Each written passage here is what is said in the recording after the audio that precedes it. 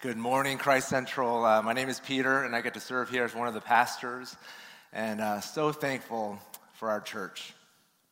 We're going through a sermon series called Following Jesus through the book of Luke, and as we follow Jesus through the Gospel of Luke, we've been reading about how he lived, what he taught, why he died, and even how he rose from the dead, as we celebrated last weekend. And our aim has been to deepen our faith, hope, and love as we see him as more beautiful and as we follow him as Lord. Today's passage comes from Luke 18, and we'll be reading verses 18 through 30. And we'll be reading about Jesus and the rich young ruler. Please hear God's holy and unchanging word. And a ruler asked him, "Good teacher, what must I do to inherit eternal life?" And Jesus said to him, "Why do you call me good? No one is good except God alone. You know the commandments. Do not commit adultery, do not murder, do not steal, do not bear false witness. Honor your father and mother." And he said, "All these I have kept from my youth." When Jesus heard this, he said to him, "One thing you still lack. Sell all that you have and distribute to the poor, and you will have treasure in heaven. And come, follow me." But when he heard these things, he became very sad, for he was extremely rich. Jesus, seeing that he had become sad, said, "How difficult it is for those who have wealth to enter the kingdom of God. For it is easier for a camel to go through the eye of a needle than for a rich person to enter the kingdom of God." Those who heard it said, "Then who then can be saved?" But he said, "What is impossible with man is possible with God." And Peter said, "See, we have left our homes and followed you." And he said to them, "Truly I say to you, there is no one who has left house or wife or brothers or parents or children for the sake of the kingdom of God who will not receive many times more in this time and in the age to come eternal life." This is the word of the Lord. Throughout the Gospels, Jesus mentions money a whole lot. And out of the four New Testament Gospels, Luke has the most to say about wealth. Our passage today shows us an encounter that Jesus had with a wealthy young ruler. And as we go through our story, we're going to see that how you handle your wealth has everything to do with following Jesus. Here's the outline that we're going to be following today. I'm going to apologize beforehand. It's not 2 points like the past couple sermons. It's 4. I promise it won't be twice as long. Number 1, the blessing of wealth and the gospel. Number 2, the obstacle of wealth to the gospel. Number 3, the redemption of wealth through the gospel. And 4, the promise for wealth in the gospel. First, the blessing of wealth and the gospel. Our story begins with a ruler approaching Jesus, and this ruler reveals a couple truths about wealth. First, he shows us that wealth is a blessing. Rulers are typically used to describe older religious leaders, like older Pharisees. But in Matthew's account of the same story, we're told that this ruler is actually a young ruler. And because he's a young ruler, he probably wasn't a religious ruler, but a civic leader. Verse 23 tells us that he was an extremely wealthy person. In first century Israel, there was a big divide between the rich and the poor. 9 out of 10 persons lived under the poverty line.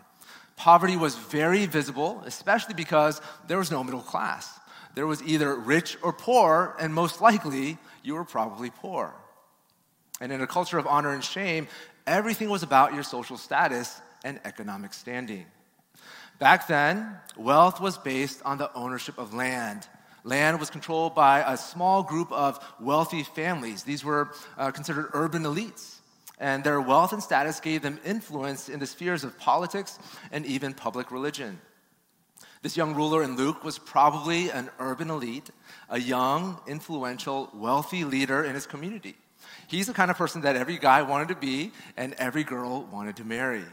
And all the wealth this man possessed was a blessing from God. The Bible says that all blessings are gifts from God. God is a blesser of all good gifts, including the gift of wealth. And in his sovereign will, God chose to bless this young ruler with a wealthy family, a healthy body, a sound intellect, a good education, and a position of privilege and influence. Our wealth as well as all of our resources, are all good things that God has given us. And because of that, we shouldn't be skeptical or even demonize the wealth we possess. Just because someone's wealthy doesn't mean that they're sinful or greedy. Wealth is to be enjoyed and stewarded with gratitude. For some of us, we worked hard to build our wealth. You studied diligently and you put in your time.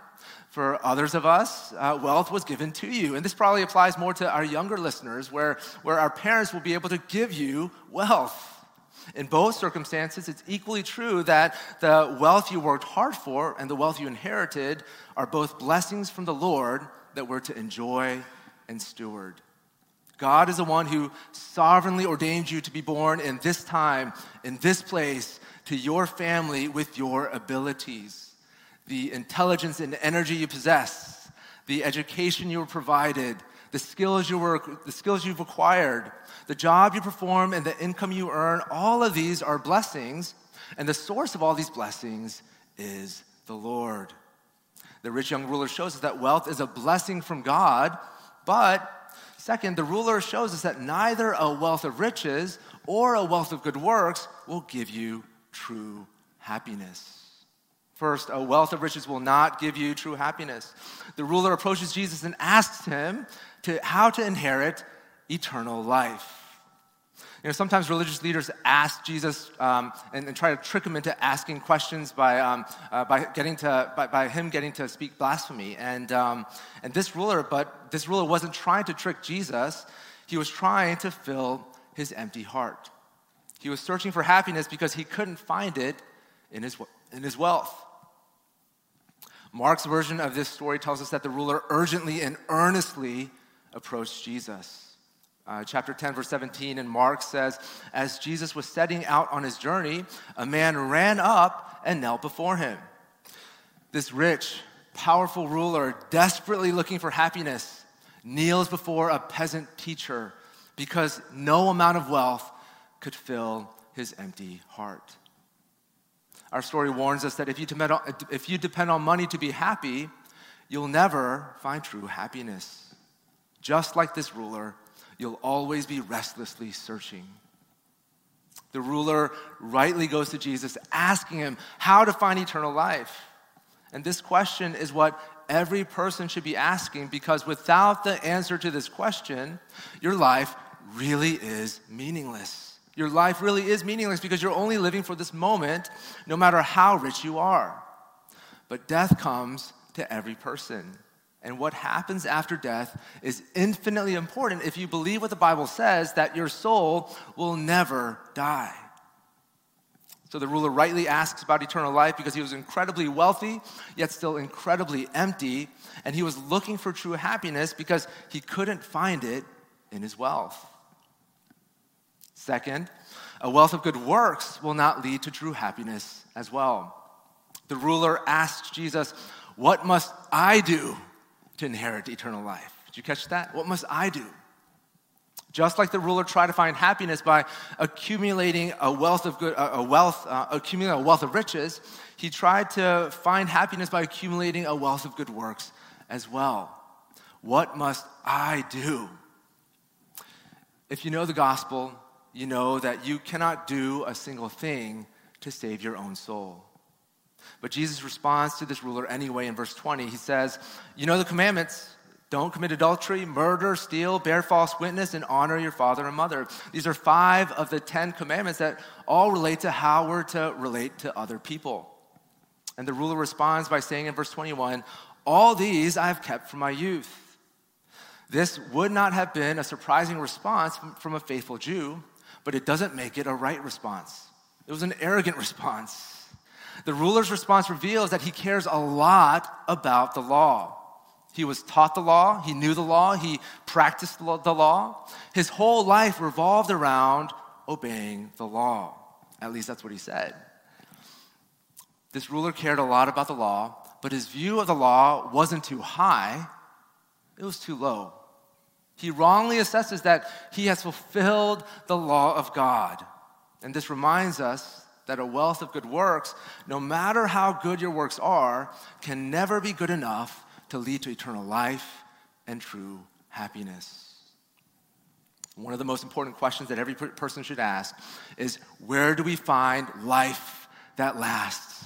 Where do we find true happiness? What really matters in this life? Because at the end of your life, when you feel death near, only a small number of things will matter. Your bank account won't matter. The size of your house won't matter. Your trips to exotic places won't matter. How well you provided for your children won't even matter. All of the things that money can buy won't matter. What will truly matter is lasting happiness, lasting satisfaction, life that will last forever.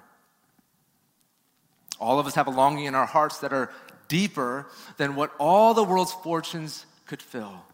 There's not enough money in the world to satisfy our hearts like only God can. Like the ruler, we can live a life pursuing a wealth of riches or a wealth of good works, but in the end, we'll find that nothing in this world will give us true and lasting happiness. There's only one place, one person where we can find true happiness and eternal life. And this is what truly matters. As Psalm 144:15 says, happy are the people whose God is the Lord. So first we see the blessing of wealth in the gospel, but we also see, second, the obstacle of wealth to the gospel. From verses 22 to 25, Jesus' conversation with the rich young ruler, it takes a turn. And we discover that wealth can often be an obstacle to the gospel. In verses 22, we see Jesus' instruction, then the ruler's response in verse 23, and in 24 and 25, the lesson on wealth. First, Jesus' instruction. He instructs the rich young ruler to sell all of his wealth, and then he will have treasure in heaven. The immediate question this verse raises is Jesus teaching salvation by works? We know that the gospel says, no, we're not saved by works, we're saved by faith. And what you do with your wealth will not save you. Because no matter how much of your wealth you give away, you cannot buy your way into heaven. So why does Jesus ask him this question? Jesus asked this question to expose the ruler's heart. The ruler was proud and relied on his wealth and in his works. And we cannot receive grace with a heart of faith when you come to Jesus with a heart of pride. When you come to Jesus to find grace, the only thing you can come to him with is your own need. Jesus also asked this question to teach his disciples a very important lesson on wealth. Wealth is dangerous, and it's an obstacle to the gospel. Second, we see the ruler's response. The ruler heard these things. He became very sad, for he was extremely rich.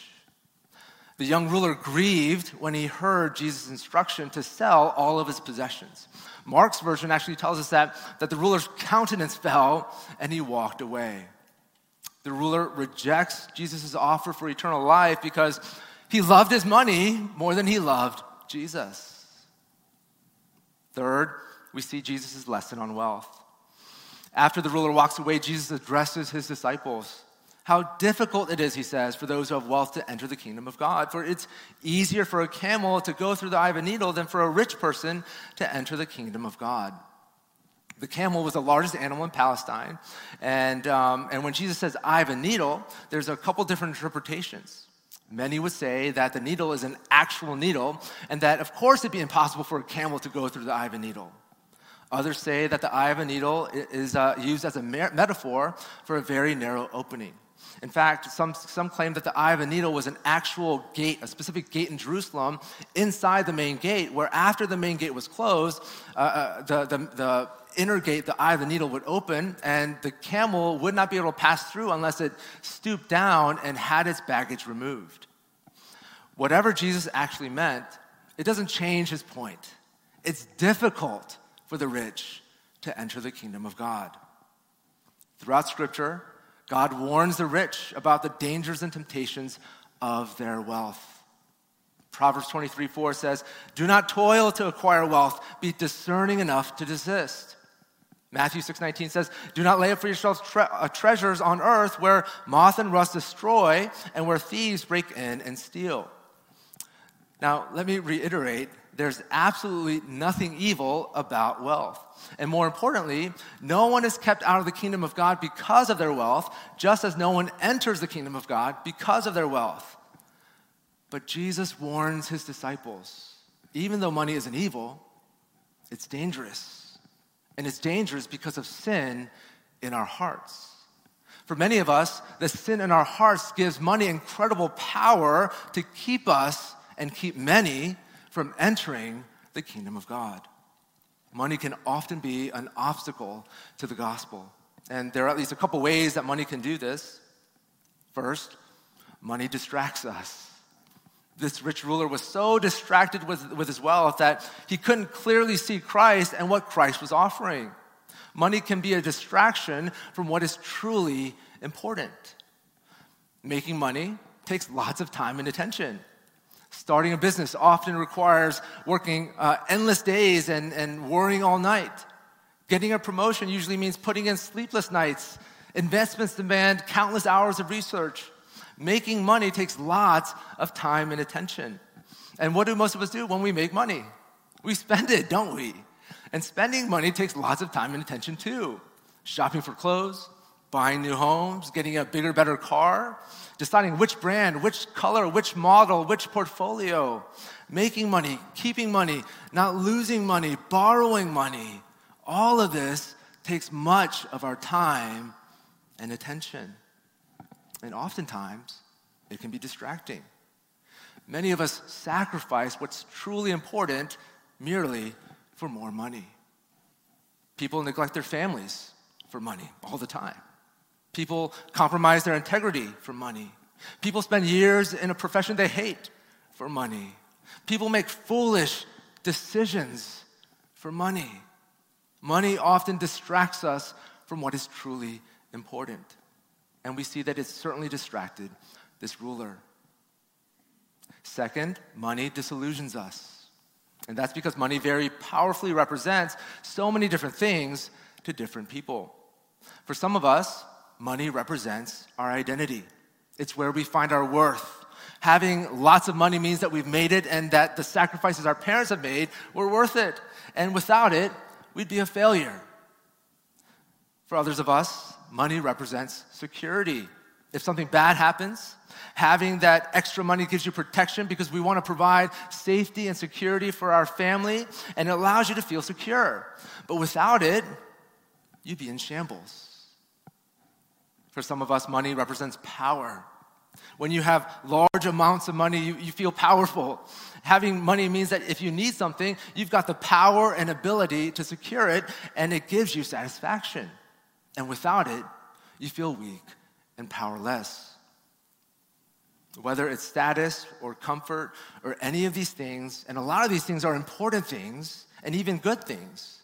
But when we look to money to provide us these things, it disillusions us into believing that we actually have them. We're often disillusioned into believing that we actually have worth, security, power, comfort because we have money. Money may provide us with these things temporarily, but it's an unreliable and unstable source. Money can't provide us what all of us truly and deeply desire. Money can be taken away from you in an instant. You can lose your job. The economy can crash. Emergencies can pile up. Your health and your ability to make money can be taken away. Conversely, the more money you have, the bigger your problems can actually be. Marriage issues, entitled children, bigger spending, bigger debt. Money often disillusions us into believing that we can have actually what we deeply desire, but it isn't real. It's a delusion. It was for this wealthy ruler, and he rejected Jesus. Jesus' problem with wealth is that it tends to displace God in the lives of wealthy people. And because of it, wealth is often an obstacle to the gospel. Third, the redemption of wealth through the gospel. We experience the redemption of wealth when we worship with our wealth. Instead of worshiping our wealth, we ought to worship with our wealth. If all of life is to be worship, then how we use our wealth ought to be worship as well. And one of the primary ways we worship with our wealth is to be generous with our wealth, especially to those in need.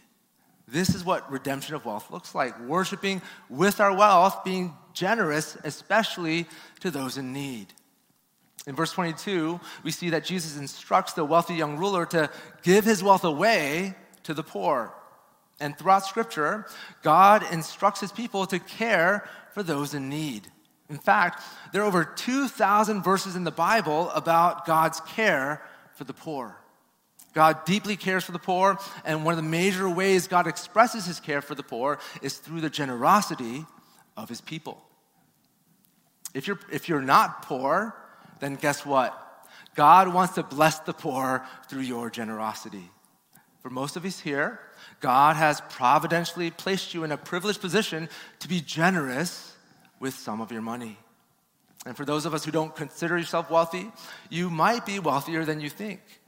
If you don't have to worry about money, if you don't have to worry about what to eat or what to wear, if you can eat out, if you can shop, if you can vacate, if you can rent all your homes, if you can invest, guess what? God has been generous enough to you so that you can also be generous, especially to those in need. Jesus instructs the wealthy young ruler to care for the poor because God deeply cares for the poor. When we care for the poor, we demonstrate the gospel with our beautiful deeds. And our wealth is redeemed when we use our wealth not only to serve ourselves and our own comfort, but to serve our church, our city, and especially the poor as well. And as we serve the poor, as we serve the marginalized and disadvantaged, by pursuing both mercy and justice, it means that when we pursue mercy, it means to help those who are hurting. To pursue justice means to keep and prevent the hurt from happening in the first place. And as followers of Christ, we ought to pursue both justice and mercy with our time, talents, and even our treasures. And this is why we partner with schools like London Town Elementary School and agencies like WFCM and Grace Clinic. And I'd love to see more. But as important as it is to worship with our wealth, the point of our story isn't our wealth at all, is it? The point of our story is about our worship. The young ruler approaches Jesus to find eternal life. And Jesus offered him a far fulfilling, joyful, satisfying life of worship. But the ruler refused because he worshiped his wealth rather than worshiping Jesus. We ought to be regularly asking ourselves, what is it that we are worshiping?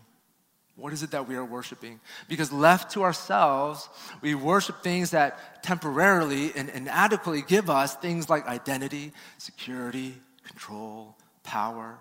Left to ourselves, we worship things that are not worthy of our worship, things which take from us and rob us and wreck us, things that are the very opposite of eternal life. So you might ask, who then can be saved, as the crowds did in verse 26? Jesus says in the very next verse, what is impossible with man is possible with God. Whether we're rich or poor, moral or immoral, a churchgoer or pagan, left to ourselves, it is impossible for us to be saved. But praise God for the gospel. Because the good news of the gospel is that God does not leave us to ourselves. It's amazing what Mark's version of the same story tells us.